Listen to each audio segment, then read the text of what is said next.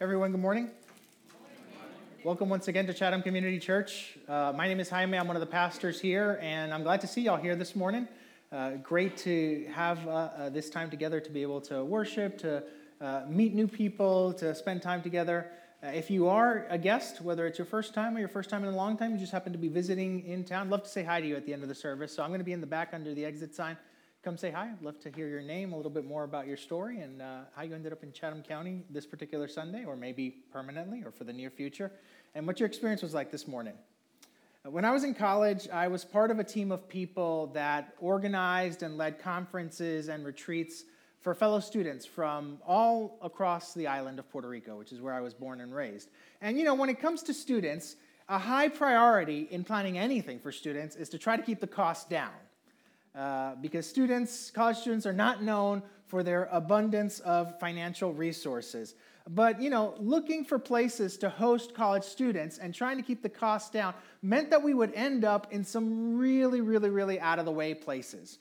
One time, the retreat center that we booked was sort of up on the top or near the top of a mountain up in the west coast of the island.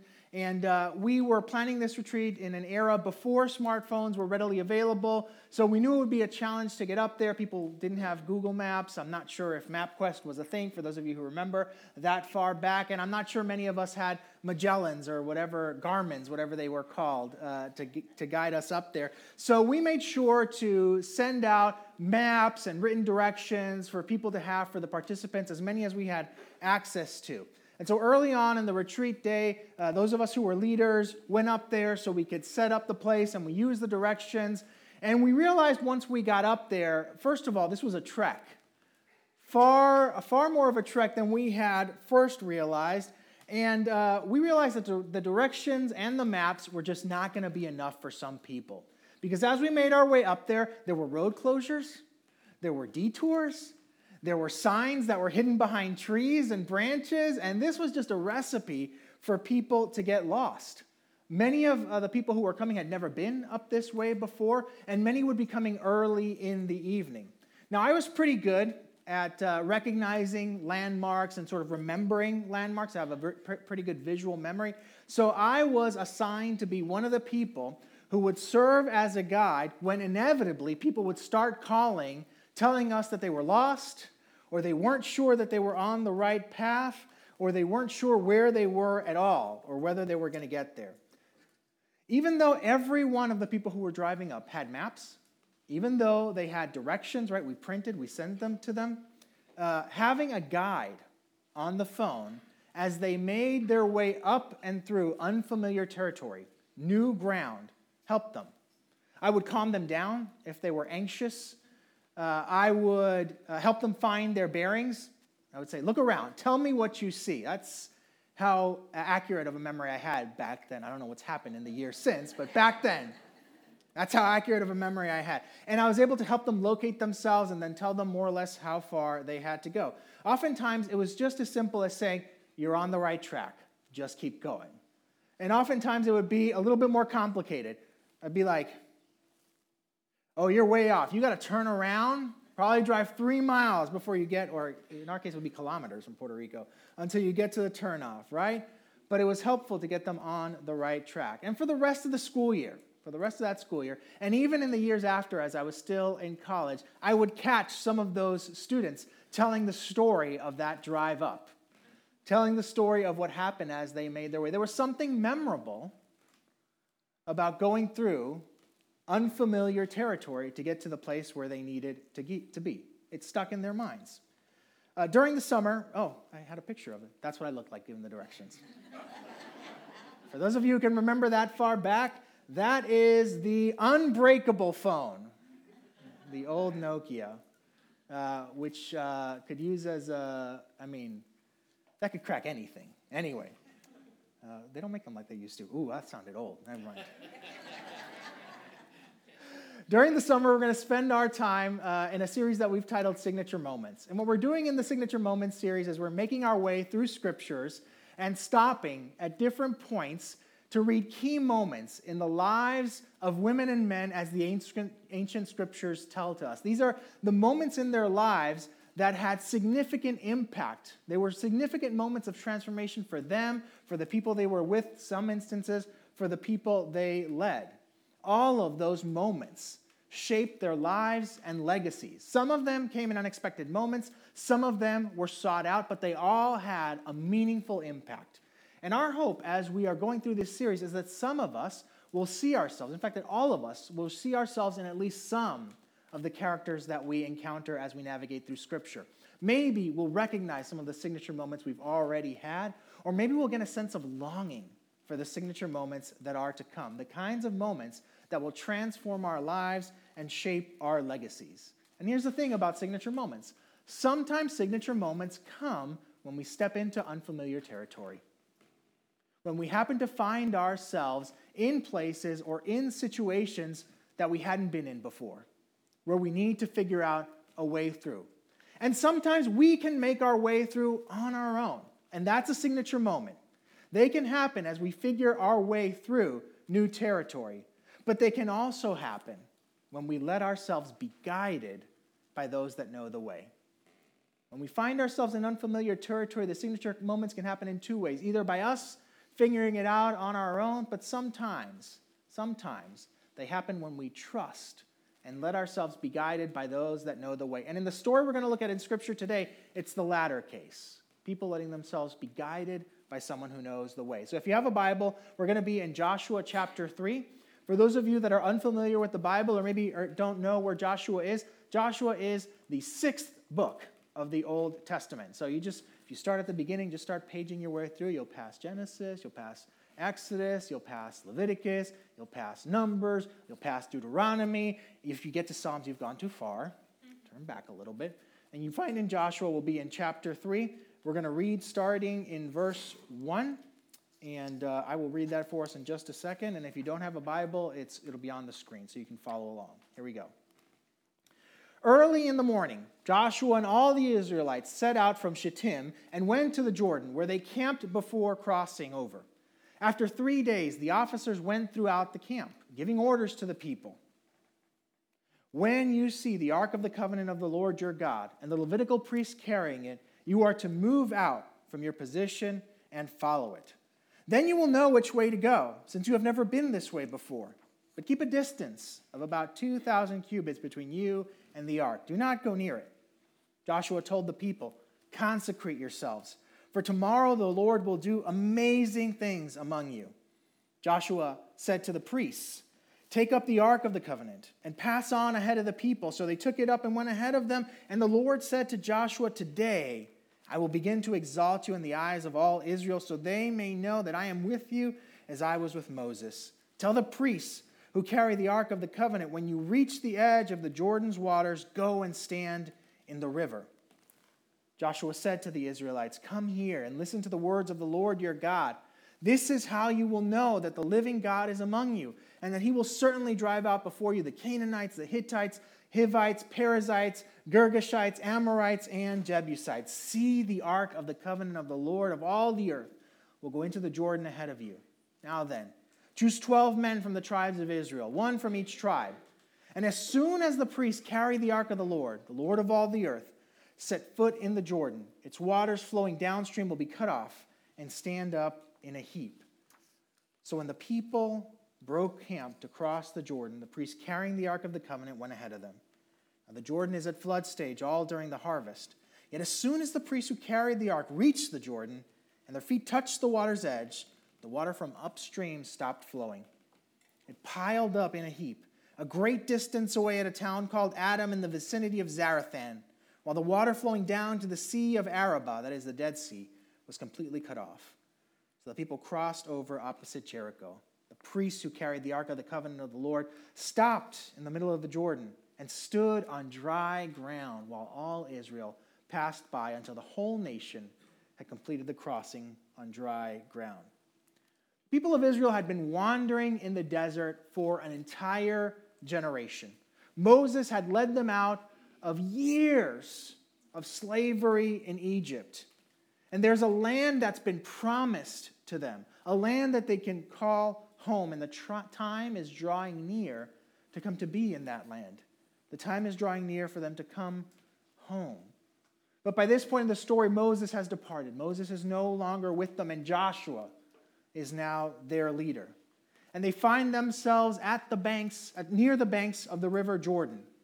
And at this point, they are in uncharted territory. They've never been this way before. And while there, they are told, then you will know which way to go, since you have never been this way before. They are told that there is something that they will be able to rely on, something that will show them the way, even though they've never been this way before. Now, they've been in unfamiliar situations in the past, and they've had to choose what to rely on in the midst of unfamiliar situations and uncharted territory. They found themselves in challenging circumstances, and in those moments, they've made decisions about what to rely on. There are times where they've relied on reimagining what their past was like under Egyptian oppression. And they've convinced themselves that it wasn't really that bad. In fact, that familiar, horrible situation was probably better than whatever was going ahead. They've relied on that. They've tried to rely on power. And they've schemed to replace their leaders. Maybe they'd get a leader who wouldn't be leading them into new territory. They've at other times tried to rely on some other spiritual power rather than the power of God. Maybe one that would be easier to convince, easier to manipulate, maybe one that they could have a more transactional relationship with. They've relied on many other things. And none of those things could reliably show them the way to the life that they were called to live. The life that they were made to live. Though they relied on all those things, none of them were reliable enough to lead them to the life they were made for. In this instance, they are told to follow the Ark of the Covenant of the Lord. And by saying that, what they're being told is that they are in this instance to rely on God's presence and God's promise. They are told to rely on God's presence with them and God's promises to them, because that's what the ark was. The ark was a visible, constant reminder that God's presence was with them. And even that word, covenant, that covenant word communicates promise, agreement. So even being told, follow the ark of the covenant, they're being told, follow the presence of God and follow the promises of God. God has made promises to them, and they are told, rely on that. And because they choose to follow that, as they find themselves in unfamiliar territory this time, they get a signature moment. They get a signature moment. Star Wars over the last few years has sort of popped back into common parlance, mostly because they've been putting on TV shows at a rapid pace. And as I've been catching up with those, every once in a while when I have a spare 20, 25 minutes, I look back on some of the shows that I missed over the years, particularly one called Clone Wars, and I'm sort of slowly making my way through that show. I didn't watch it when it first premiered because it's primarily geared towards a younger audience, but like many things that are geared towards younger audience, and many quality things that may be geared towards younger audience, there's good stuff in there for all of us. And I was watching an episode the other day that focused on what are known as clone troops. Just think of it as a troop of soldiers. And in the episode, this troop in particular, is going through a testing process so that they can go from trainees to actually being in the field. And they're in their final test. And there's like 5 or 6 of them. And over again, they fail. They have to complete a simulation. And over again, they fail. And they fail because they rely on the wrong things. There's one of them that relies on his brute force and aggression. And so, sort of inevitably, at some point in the simulation, he charges ahead, breaks cover, and tries to plow his way through the simulation robots, and he fails. There's another one that consistently relies on the orders, what the instructions are. He continually reminding, these are the orders, these are the instructions, this is what we're supposed to do. But any person who knows anything about military tactics knows that no plan survives first contact with battle. And then there's 2 others who rely on what they believe is their own superiority. And so they consistently try to pair up together and see if they can get to the end. Maybe leave these other stragglers behind because they're not as good. But over and over again, they fail. And they keep failing this final exam. And they're told that they have one more chance. One more chance. And they know that if they don't pass this test, if they don't pass the simulation, their career is over. They will be, They will be resigned to being the cleanup crew in the training facility. And so they come together and they're finally like, all right, we need to rely on each other. We need to figure out how to do this as a squad. And so they go into the simulation. But see, the proctors, the people who are managing the test, know that they've seen the simulation before. So this time they decide, all right, we're going to change things up in the simulation. And so in the middle of the simulation that they've been through before, they find themselves in uncharted territory. Different circumstances, different ways of engaging them are coming at them. And you almost think, oh, they're going to break. They've never worked together before. They're surely not going to be able to work together now. And you can see that the guy who's sort of an aggressive charger is almost ready to charge out. But they catch themselves. They know they can't keep relying on the things they've relied on in the past to get through this. And so they come together. And together, they make their way. They talk through. They replan. They re-strategize. And they all make it. They all make it to the goal. And they all get promoted. They made a different choice of what to rely on. They succeed. It makes a difference. There are so many things that we could choose to rely on when we find ourselves in uncharted territory. In fact, there are things that we could choose to rely on at any moment in life, but especially when we're charting through places we've never been before. Maybe some of us sort of relate to the characters in the show. Maybe some of us, it's brute force. Charge ahead. We're kind of those charge first kind of people. We rely on that. Some of us maybe rely on our charisma.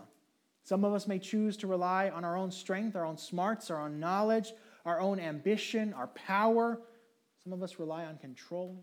Some of us may even rely on relationships and networking we've done to help us get through uncharted territory, help us make it through unfamiliar ground. And let me tell you, some of those are helpful sometimes. They are helpful. But there is something that's not just helpful, it's always reliable. And that makes all the difference. God's presence and God's promises are always reliable guides when we need to find the way forward. In fact, I'd even go as far as saying that God's presence and God's promise serve as reliable guides to let us know which one of the things we bring with us we need to tap into in those moments. Whether it's time to tap into strength, whether it's time to tap into our smarts, whether it's time to tap into our relationships. But it starts with God's presence and God's promise. They are always reliable. Even in the most disorienting moments, if you seek out God's presence, you will inevitably gain your bearings. You may not immediately know where you need to head, but you'll know where you are. And you'll know who is with you. And that will make the difference. And whatever you truly need to get through it, whatever you truly need to make it through the unfamiliar situation, to make it through the uncharted territory, to find the way forward, God has promised to provide it. God has promised so many things. There's peace that's promised. And you'll get it if that's what you need to make it through uncharted territory. There's joy that's promised.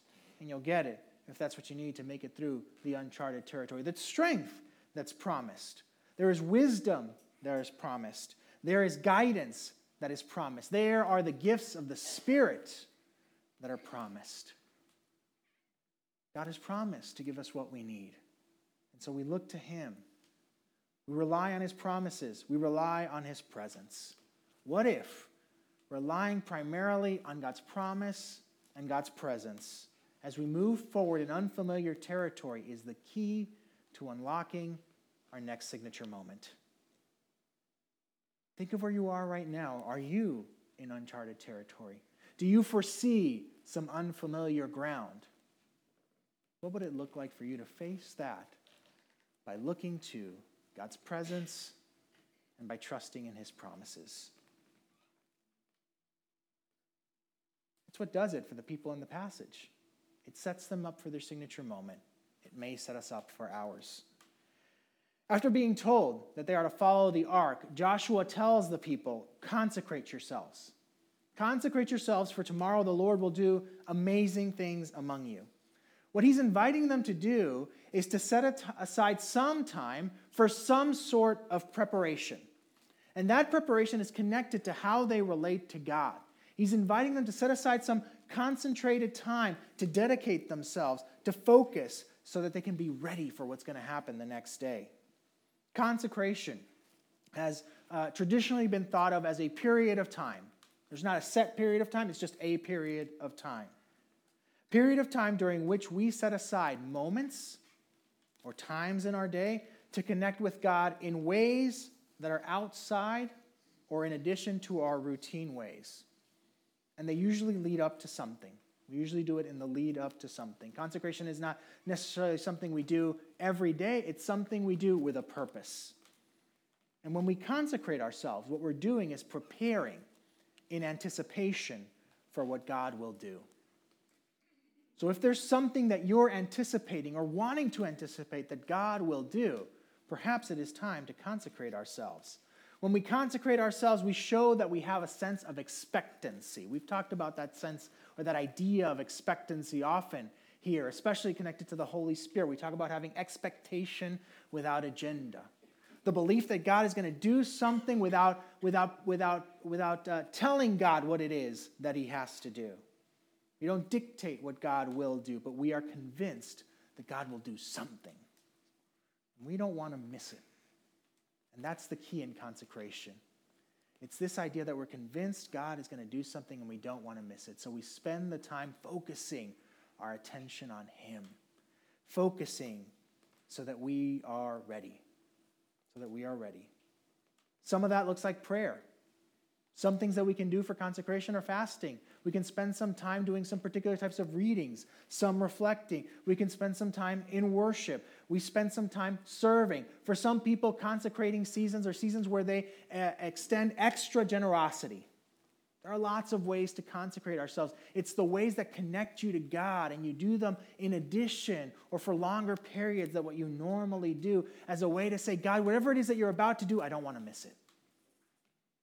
I want to be present. Because that's what consecration gives us. It gives us eyes to see what God is doing. But it does something else too. It also gives us the will to do our part. And we need both. It would be easy for some of us to say, well, if I saw what God was doing and there was something I needed to do because I'm seeing that that's what God is doing, clearly I would do my part. But I can almost guarantee that if we went around the room, we would collect stories, often tinged with regret, where we recognize the work of God. We knew God was doing something. We sensed a prompting to do our part, and we didn't follow through. We could probably collect stories of phone calls we didn't make, or prayers we didn't pray, or invitations we didn't extend, or changes that we didn't go through with, even though we saw. And that's what consecration does. It adds not just to the sight, it gives us the will to follow through. Now, friends, I know some of those stories are tinged with regret. Mine are tinged with regret too. There's no condemnation. There's grace and mercy for all of those and for so much more. But our lives already tell us that we need more than eyes to see. We need a will to do our part. We need our will to lock in, to buy in. And that's one of the things that consecration grants us. It's one of the things that consecration strengthens. I'm going to say something a little bit more direct. We've talked about consecration probably a handful of times in the last year. And every time we talk about it, I extend an invitation. I say, for some of us, it's a time to consecrate ourselves. And every time we're going to talk about a passage that talks about consecration in our small group questions, I include a question that asks, hey, talk about a time where you consecrated ourselves. And inevitably, I hear stories from small groups who say, no one had a category for this. Again, there's no condemnation. There's no guilt. There's no shame. But whether this is the first time you're hearing me talk about consecration or whether this is the 5th time you've heard me talk about consecration, let me say it once again. Perhaps it is time for some of us to take a time of consecration. Perhaps God keeps leading us to passages that talk about it and keeps prompting Alex and I to mention it in our sermons and keeps prompting me to put it in the small group questions because he's ringing a bell for us. It's not a bell of condemnation, it's a bell of invitation. It's God saying, I want you to see it, and I want you to have the will to do it, the will to buy in. Friend, if you've passed up the opportunity in the past, don't pass it up this time. God's got something good for you. And if this is your first time, then be one of those people that says, the first time I heard it, I did it. It's not going to be a star in your cap or anything like that, but you'll get to tell the story. It'll be good. And the Israelites need it. They need not just eyes to see, they need the will to follow through. When the time comes for them to move forward, the ark is moving toward a river that's at flood stage. When every bit of wisdom, every bit of logic would scream, get away. Don't go near the river at flood stage. The ark and the people following take steps towards the river. They are convinced that they need to be on the other side. God is leading them this way. So they head towards the river and they eventually step into it. Friends, here's the thing. Can we get back to the presentation? Here's the thing. You don't get near a river at flood stage. You don't get near a river at flood stage unless you believe can part the waters. You believe God can part the waters. That's the first. You don't get near a river at flood stage unless you believe God can part the waters, unless you trust that God will part the waters, and unless you are convinced that God's calling you to be on the other side today. You need all three. You need all three. You need the belief that God can. You need the trust that he will. And you need the conviction that it's time to be on the other side. With those three, you can make it through. The Israelites need all three to make these steps. They've heard the stories of God parting the Red Sea. They've got something in the past that tells them God can do these things. When the first ones step into the water does not evaporate. There's still water in that river when those first steps are taken. It takes a bit for the land to be dry. And at that point, they need trust. They need trust after that first step to know that even though there's still water there, God will cease the waters. God will stop them. They need trust that God will do what he said he would do when he said that he would hold up the waters way upstream. And they have a sense of conviction. They are convicted that it's time to come home. It's time to be in the land God has promised to them, that the long-delayed promise is being fulfilled and the time to get to the other side is today. They've got faith, they've got trust, they've got conviction, and so they step ahead. What would be possible if any of those, faith, trust, and conviction, increased in us just a little bit? And what do you need for them to increase in you? I'd like you to imagine faith, trust, and conviction as 3 dials.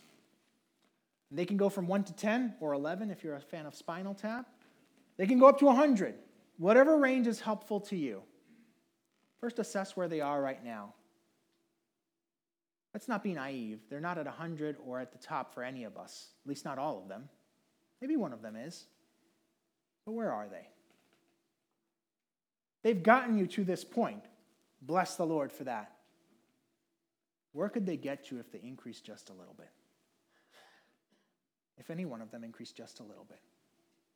And what would it take for your faith to increase? What do you need from God for your trust to increase? What do you need from God for your conviction to increase? God can provide all those things. Would you ask him for them? Would you ask him for them? There's a scene in the movie Indiana Jones and the Last Crusade that I'm particularly fond of. Indy is making his way through a particular structure. He is trying to get to where he believes the Holy Grail is. And along the way, there are a number of tests and traps for him to get through. Now, he's got some urgency. He has to get to where the Holy Grail is because way back at the start of his trek, or at the start of his sort of navigating through these passages, is his father. And his father's injured. His father's bleeding out. And Indy believes that if he gets the cup of the Holy Grail, if he gets the Holy Grail, whatever's in it can heal his dad. And so he's making his way through the challenges. And he comes to a narrow opening, and a huge chasm is set before him. And he sees the entryway on the other side. And he's got to decide how he's going to get across. There's nowhere for him to tie his whip, to swing across. There's nothing he can throw across to make his way through. And you hear him, and he says to himself, it's a leap of faith. And his father back there injured says, you must believe, boy. And so Indy closes his eyes, and he takes a step forward, and he drops just a little bit, and he lands on what appears to be solid ground. Even though he couldn't see it, there was a bridge there all along. The bridge had always been there. It had been prepared for whoever would come there and would be willing to take the step from years before. He gets to the Grail. He brings it back. His father is healed. When God parted the Red Sea, the people saw the wall form before they stepped forward. They got to see that they would be able to pass before they had to take a step. This time, as they near the waters of the river that's at flood stage, nothing parts. I imagine that the water is still flowing. Yet as the priests with the ark take steps in and more steps and people start to follow through, maybe they notice that the stream is running a little more slowly. Maybe they notice that the water level is starting to decrease. But they have to keep taking steps. By the time the ark is in the middle, they are on dry ground. God had piled up the waters a great distance away. Perhaps a distance far enough that they could not see. Now, they were told it was going to happen, but they only got to see it once they stepped in. Sometimes we'll need to step into the waters before we see the effects of God's work upstream. God is oftentimes working upstream in our lives and in our surroundings, in our communities, in the places that we are at, setting things in motion so that we can make it through. And all he's inviting us to is to take the step. To take the step. Stepping into the water gave them a signature moment because God was at work upstream. We don't always get to see the work in front of us. But oftentimes when we take the step, we end up finding out that God was at work all along, preparing for this moment, inviting us to take a step, to trust, so that we could see. Now, this signature moment is in the middle of the story.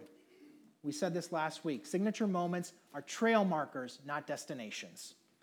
This is a signature moment in the middle of the story for Joshua. It's a signature moment in the middle of the story for the people. Joshua has consistently shown devotion, commitment to God. He's led people into battle. He stoked the faith of people when other people tried to sow seeds of fear. He stepped into a role that was previously occupied by Moses. These are big sandals to fill. And all of that set him up to prepare the people for this moment. Because he's seen God come through over and over again. And the people exercise faith, trust, and conviction here. And that faith, trust, and conviction that they exercise here sets them up for the signature moment of coming home, of inhabiting the land, of receiving the promise God had given them. This wouldn't be Joshua's last signature moment, and it wouldn't be the last signature moment of the people. But what's true there is true now. The next signature moment always builds on the last. The next signature moment always builds on the last. The steps of faith, trust, and conviction we take today are the building blocks for tomorrow's signature moments. So here's what I want you to do. I want to come back again to those three dials, to faith, trust, and conviction. I asked you what it would take to increase any of them. Now I want to invite you to consider what your next step might be. What would be the next step for you to exercise some faith, to exercise some trust, to exercise some conviction? What I'm going to do now is I'm going to open up a space of prayer. I'm going to pray to open that space, and I'm going to give you some time to what in like classic Christian circles they would say is to do business with God. I can't do the business for you. I can't do your business for you. But I know God is here. I know his presence is in this place. And I know his promises are active for each one of us. Be attentive to what the next step sounds like, what it feels like it could be, and commit to doing it. Commit to taking the step. For some of us, it will lead to a signature moment.